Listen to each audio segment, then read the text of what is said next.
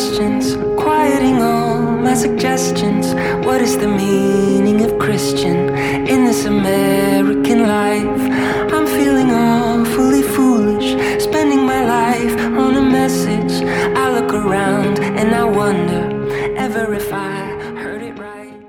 Welcome to the Amillennial Podcast, where we have theological conversations for today's world. I'm your host, Amy Montrevati, coming to you live from Dayton, Ohio, home of the Dayton Triangles football team. No, the Triangles aren't around anymore, but they were one of the original members of what eventually became the National Football League. They won the first game ever played in that league, beating the Columbus Panhandles 14-0. Today, it's safe to say that Columbus has Dayton beat in the football department, along with Cleveland and Cincinnati. But enough about football. Let's turn to the main topic for today. I'll be interviewing author Jasmine L. Holmes about her beautiful book, Mother to Son, Letters to a Black Boy on Identity and Hope. She wrote these letters to her eldest son when she was pregnant with his brother, and in them she shares her thoughts about various forms of identity: familial, racial, and spiritual. She addresses some of the most pressing questions about ethnicity and racial reconciliation, but her book has relevance beyond those debates. It is also a picture of how mothers relate to their children and how that kind of familial love should be characteristic of how all Christians engage with one another. Scripture tells us that all human beings are created in the image of God and thus filled with infinite worth. In Genesis chapter 1, verses 26 through 27, we read, "Then God said, 'Let us make mankind in our image, according to our likeness, and let them rule over the fish of the sea, and over the birds of the sky, and over the livestock, and over all the earth, and over every crawling thing that crawls on the earth.' So God created man in his own image. In the image of God he created him. Male and female he created them." Unfortunately, humanity fell into sin, and ever since that point, we have been turning against each other and failing to value each other's worth. In the words of James, we have been making distinctions among ourselves, becoming judges with evil motives. Rather than obeying the royal law to love our neighbors as ourselves, we have shown partiality, committing sin, and being convicted by the law as violators. But the good news is that Jesus Christ, by laying down his life and taking it back up again, has made possible reconciliation not only between God and man, but also between man and man. This ushered in a new era in which the mystery of Christ was revealed, that people of all nations would be part of God's household, and that in the seed of Abraham, which is Jesus Christ, all the nations would be blessed. Paul writes about this so wonderfully in his epistle to the Ephesians, speaking of the way that Jews and non-Jews were reconciled in Christ. "For he himself is our peace, who made both groups into one, and broke down the barrier of the dividing wall, by abolishing in his flesh the hostility, which is the law composed of commandments expressed in ordinances, so that in himself he might make the two one new person, in this way establishing peace, and that he might reconcile them both in one body to God through the cross, by it having put to death the hostility. And he came and preached peace to you who were far away, and peace to those who were near. For through him we both have our access in one spirit to the Father. So then you are no longer strangers and foreigners, but you are fellow citizens with the saints, and are of God's household." That's Ephesians chapter 2, verses 14 through 19. That is the biblical basis on which we ought to embrace one another in love, regardless of ethnicity. Now let's go to the interview, where I'll be discussing this issue and others with Jasmine.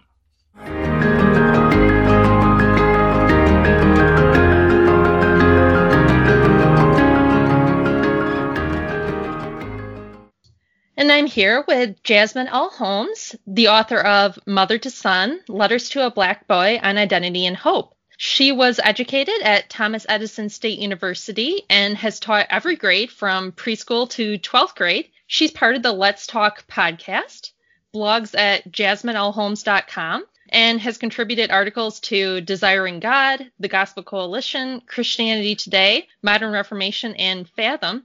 You can support her work at patreon.com/JasmineLHolmes. Currently, she is teaching humanities and Latin at the 6th grade level, and her published works include Identity Theft, Reclaiming the Truth of Our Identity in Christ, to which she was a contributor, His Testimonies, My Heritage, Women of Color and the Word of God, to which she was also a contributor, and the book we're going to talk about today, Mother to Son.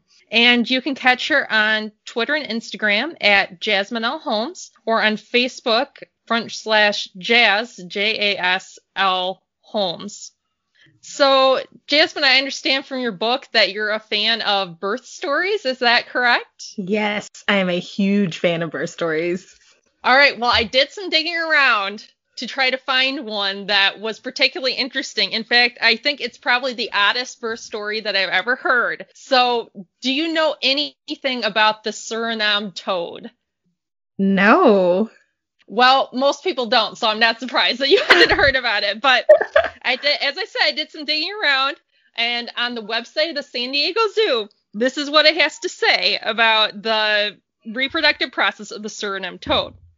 Males call to the females by making a clicking sound underwater. A willing female releases 60 to 100 eggs, and the male fertilizes them and pushes the eggs onto her back, where they stick to her skin. During the next few days, her skin grows up and around the eggs, forming a honeycomb structure of pockets, and eventually encloses them completely. After hatching, the young ride on her back for 3 to 4 months, continuing to develop under her skin.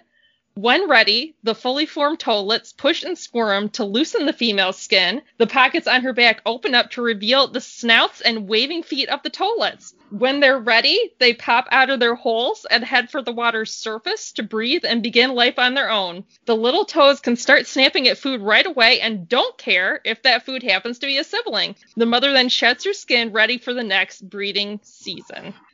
It really warms your heart when you hear a birth story like that, doesn't it? I was so scared for the mother. I was like, are they going to eat her? I was like, I'm on the edge of my seat. I'm so glad she's okay. Well, the mother's okay, but apparently the siblings aren't. Yeah. So I actually thought of this because my husband and I love to watch nature documentaries. Mm-hmm. And we saw some feature on this a few years back, and I remember when I saw it, it was the most bizarre birth that I'd ever witnessed. So I just thought I'd throw that in there along with a lot of the more heartwarming birth stories that you probably heard. That was so harrowing. My heart is beating so fast. Yeah. Well, moving on to a more serious topic of your book. In discussing the purposes of your book, you say that you want to see brothers and sisters of every tribe, tongue, and nation dwelling in unity, not by flattening God-given ethnic and cultural identities, but by living in the gloriously diverse reality of those identities for his glory. So I'm wondering, how do we tend to flatten out the identities of our brothers and sisters in Christ? And do you think this is a result of fear or letting ourselves off the hook or something else? What are your thoughts on that? Yeah, I think it can be the result of a lot of things. Some ways that identity can be flattened is just an unwillingness to have conversation about different identities, different experiences, different backgrounds, different ethnicities. It's kind of happens when we get threatened by differences instead of embracing them as God-given and God-ordained. And that can happen for a lot of reasons. Sometimes it's fear. Sometimes it's fear that the person is trying to draw us away from making the gospel the main thing. Sometimes it's guilt over what our ancestors did or didn't do. Sometimes it's pride, just not wanting to be taught anything. And sometimes it's just trying to do the best that you can to love people in spite of differences by pretending like those differences don't exist. So I think that there's a variety of reasons, and I want to be careful not to ascribe one to everybody. Sure, it's a very complicated issue, but yeah, it's hard to then put everybody into one category, and probably good not to do that, but I appreciate you talking a little bit about that. Toward the beginning of your book, you do take a moment to reflect on the nature of the mother-son relationship. And you write that mothers and sons have been part of God's redemptive story since the beginning of time. My love for you, that is for your son who you're writing to, is the echo of a heart that has been beating for millennia. I just thought that was such a sweet and beautiful couple of sentences that you had. And in light of that, are there any particular mother-son relationships in Scripture that have really resonated with you as you raise your children? Mary and Jesus, definitely. As somebody who loves a good birth story, the fact that Mary was 9 months pregnant on a donkey's back is incredible to me. But also just the fact that this young girl, that her womb was used to carry the king of the universe is incredible. It really speaks to God elevating motherhood and even elevating birth and elevating childbearing and showing us how important that is, that he made it central to his plan for the saving of creation. Yeah, and we're definitely, I mean, as we record, we're in the Christmas season. This will be probably released after Christmas, but it definitely is a time that we're having that brought to our mind. And sure. I know that definitely going through in the past couple of years, pregnancy and then childbirth, I did feel a little more connection with Mary and with her story. And that's one that, for various reasons, has been a little de-emphasized among Protestant Christians. But I think that there's definitely a rightful place for focusing on that. And as you pointed out, she's the culmination of all that long line of mothers throughout the Old Testament coming down to that relationship. One of the most powerful parts of your book for me was when you said the following: "Sweet boy, I do not say these things to jade you. As I teach you these lessons, I pray that they don't come from a place of bitterness or a life ruled by fear. I want them to flow from a place of wisdom. I can't just see you as my sweet little boy. I have to visualize the man that you'll become, and I must prepare you to face the world in his skin." I appreciated when you made comments like this, because I'm sure some people will claim that you're raising your son to be distrustful of or even bitter toward others. What do you think that comments like that would fail to capture about the experience of being a Black American? And how do you strike that balance as a mother between proper vigilance that's in line with biblical truth and a mindset that is overly bitter? We have such a binary perception of America, American history, American culture. Either it's all good or it's all bad. Either telling the truth about America's sometimes racist history is going to be something that's helpful, or it's going to be something that's damaging. And I really think that taking our American exceptionalism out of the center of our focus is going to be such an important step in me answering this question. So I'm working on a book right now about 10 Black women in American history who I think that we should know about, who I didn't know about before I started working on this book. And one of the major critiques that I get from people is, okay, but is it going to be a book that talks bad about America? Because there's enough books out there that talk bad about America. And it's like, this book, to see the stories of these women as only a reflection of America, is to limit God's glory in the lives of these women as people that are used by him. America is incidental to the story that God is telling in the lives of these women. And America is incidental to the story that God is telling in the life of my son. So my goal is not to raise him to be, the most patriotic person in the world. My goal is not to raise him to be a person that hates America. My goal is not to raise him as a person who is completely focused on racism to the exclusion of everything else. And the goal is also not to raise him as a person who ignores racism. My goal is to raise him as a person who holistically sees that God's hand is moving in history and moving in his life. And he has been given unique opportunities because of his ethnicity, because of his parentage, because of the place that he was raised, to give glory to God in the context that he's in. And I think that once we move kind of America's street cred and America's rep out of the center, we're really, really able to see God's glory just shining through. Yeah, I think a lot of it comes down to having a vision of God's plan and his kingdom that's bigger than just America. And historically, American Christians have had a real tendency to see ourselves kind of as the new chosen people of God. And some of that goes back to a lot of rhetoric that's popped up in American history at different times. But if you think about the fact that we know that human beings can tend more toward sinfulness or righteousness, depending on, how much God is working in their lives. So it makes sense that nations made up of human beings would sometimes tend more toward sinfulness and sometimes more toward righteousness. But I do think that it's a tough line, probably not speaking from personal experience, but I would assume as a mother of Black male child, particularly like you talk about, that it is a little bit of a tough road to walk because people bring in all this political baggage to their assumptions that they then place on you about how you're raising your son. And they, some people, of course, tend much more toward the America's always good narrative and some toward the America's always bad narrative. And of course, the truth is somewhere in the middle. So, it's a lot of pressure to put on someone like you to try to be raising your son in the midst of all that. But some of the things you talk about in the book are a really good approach to that. You speak about your own journey to motherhood, which has involved not only moments of joy, but also moments of grief. How has God used these experiences to shape you as a mother and as a Christian? He has used my miscarriages in particular to show me the fragility of human life, the preciousness of human life.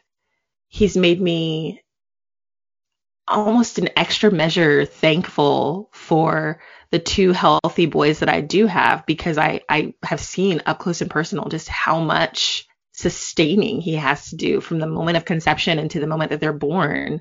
He's shown me that as fragile as babies are in the womb, I'm that fragile as an adult, and I still need God to constantly oversee my health, my life, my livelihood. He's just used it to emphasize my need of him, not just for myself, but truly entrusting him for the lives of my children.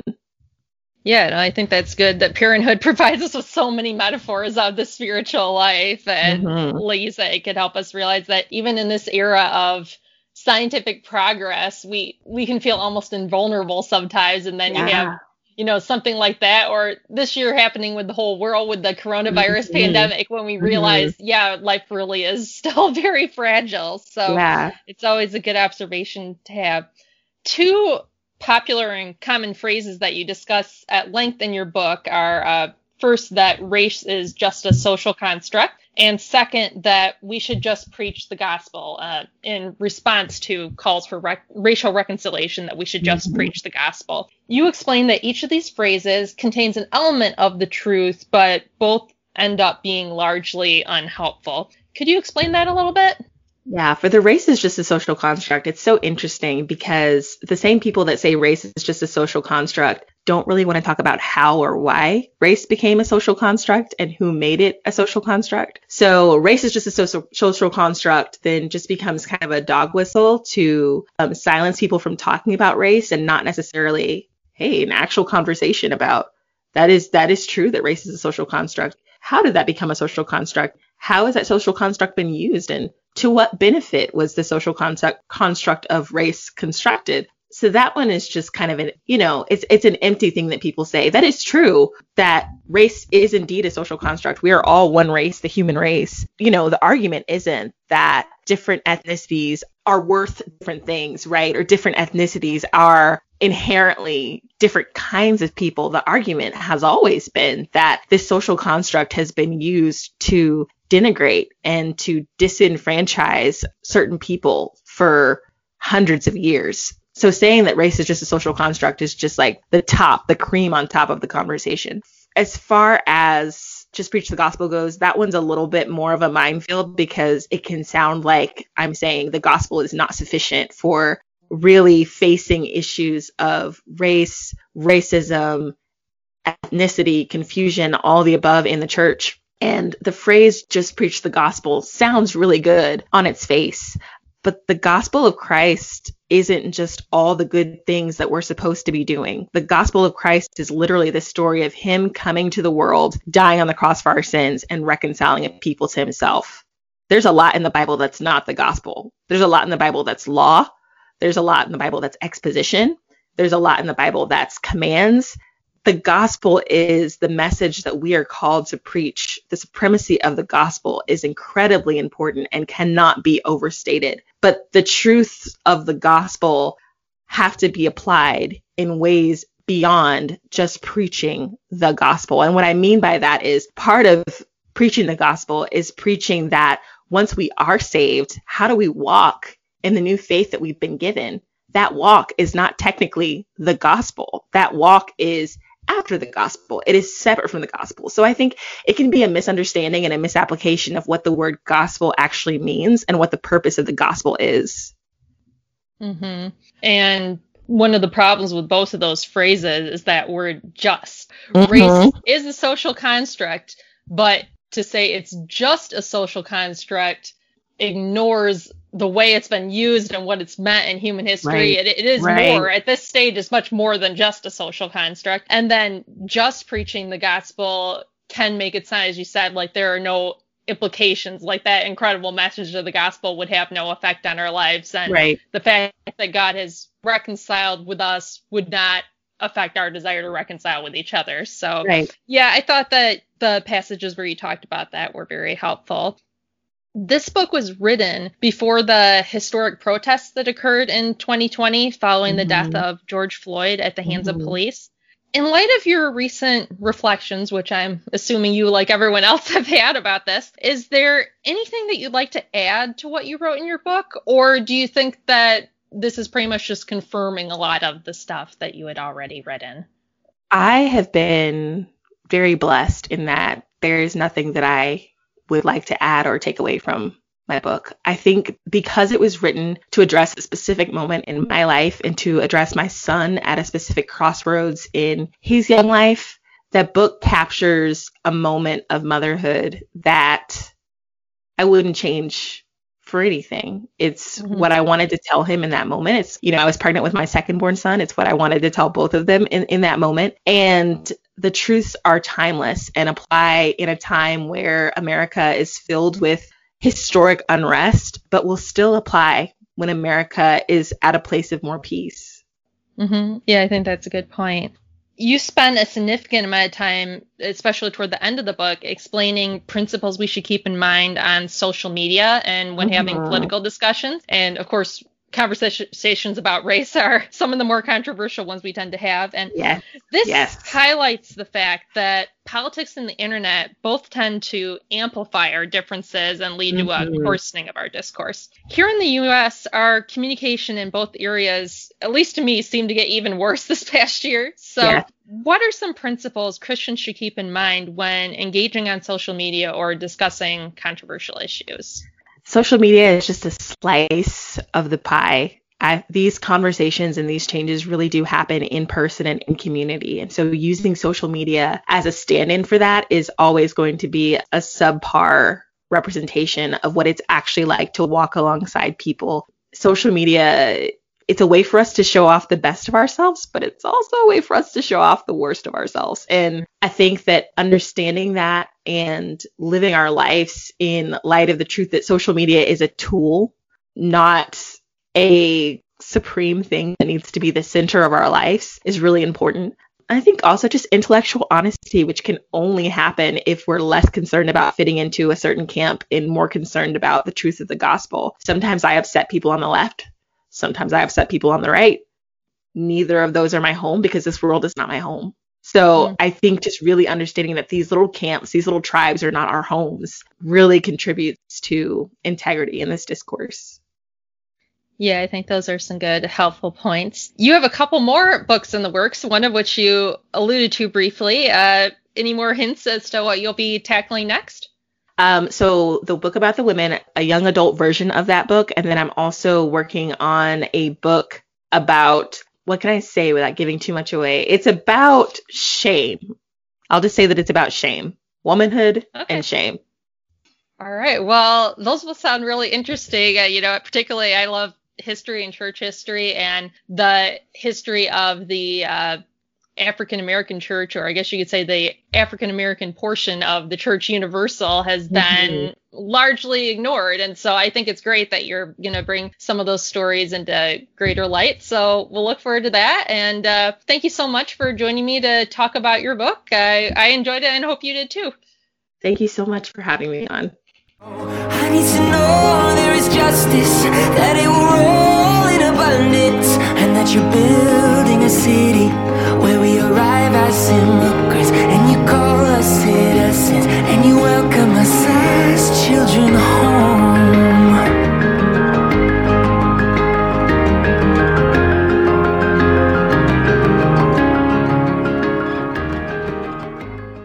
It was an honor to speak with Jasmine today about her book, Mother to Son, Letters to a Black Boy on Identity and Hope, which is published by InterVarsity Press.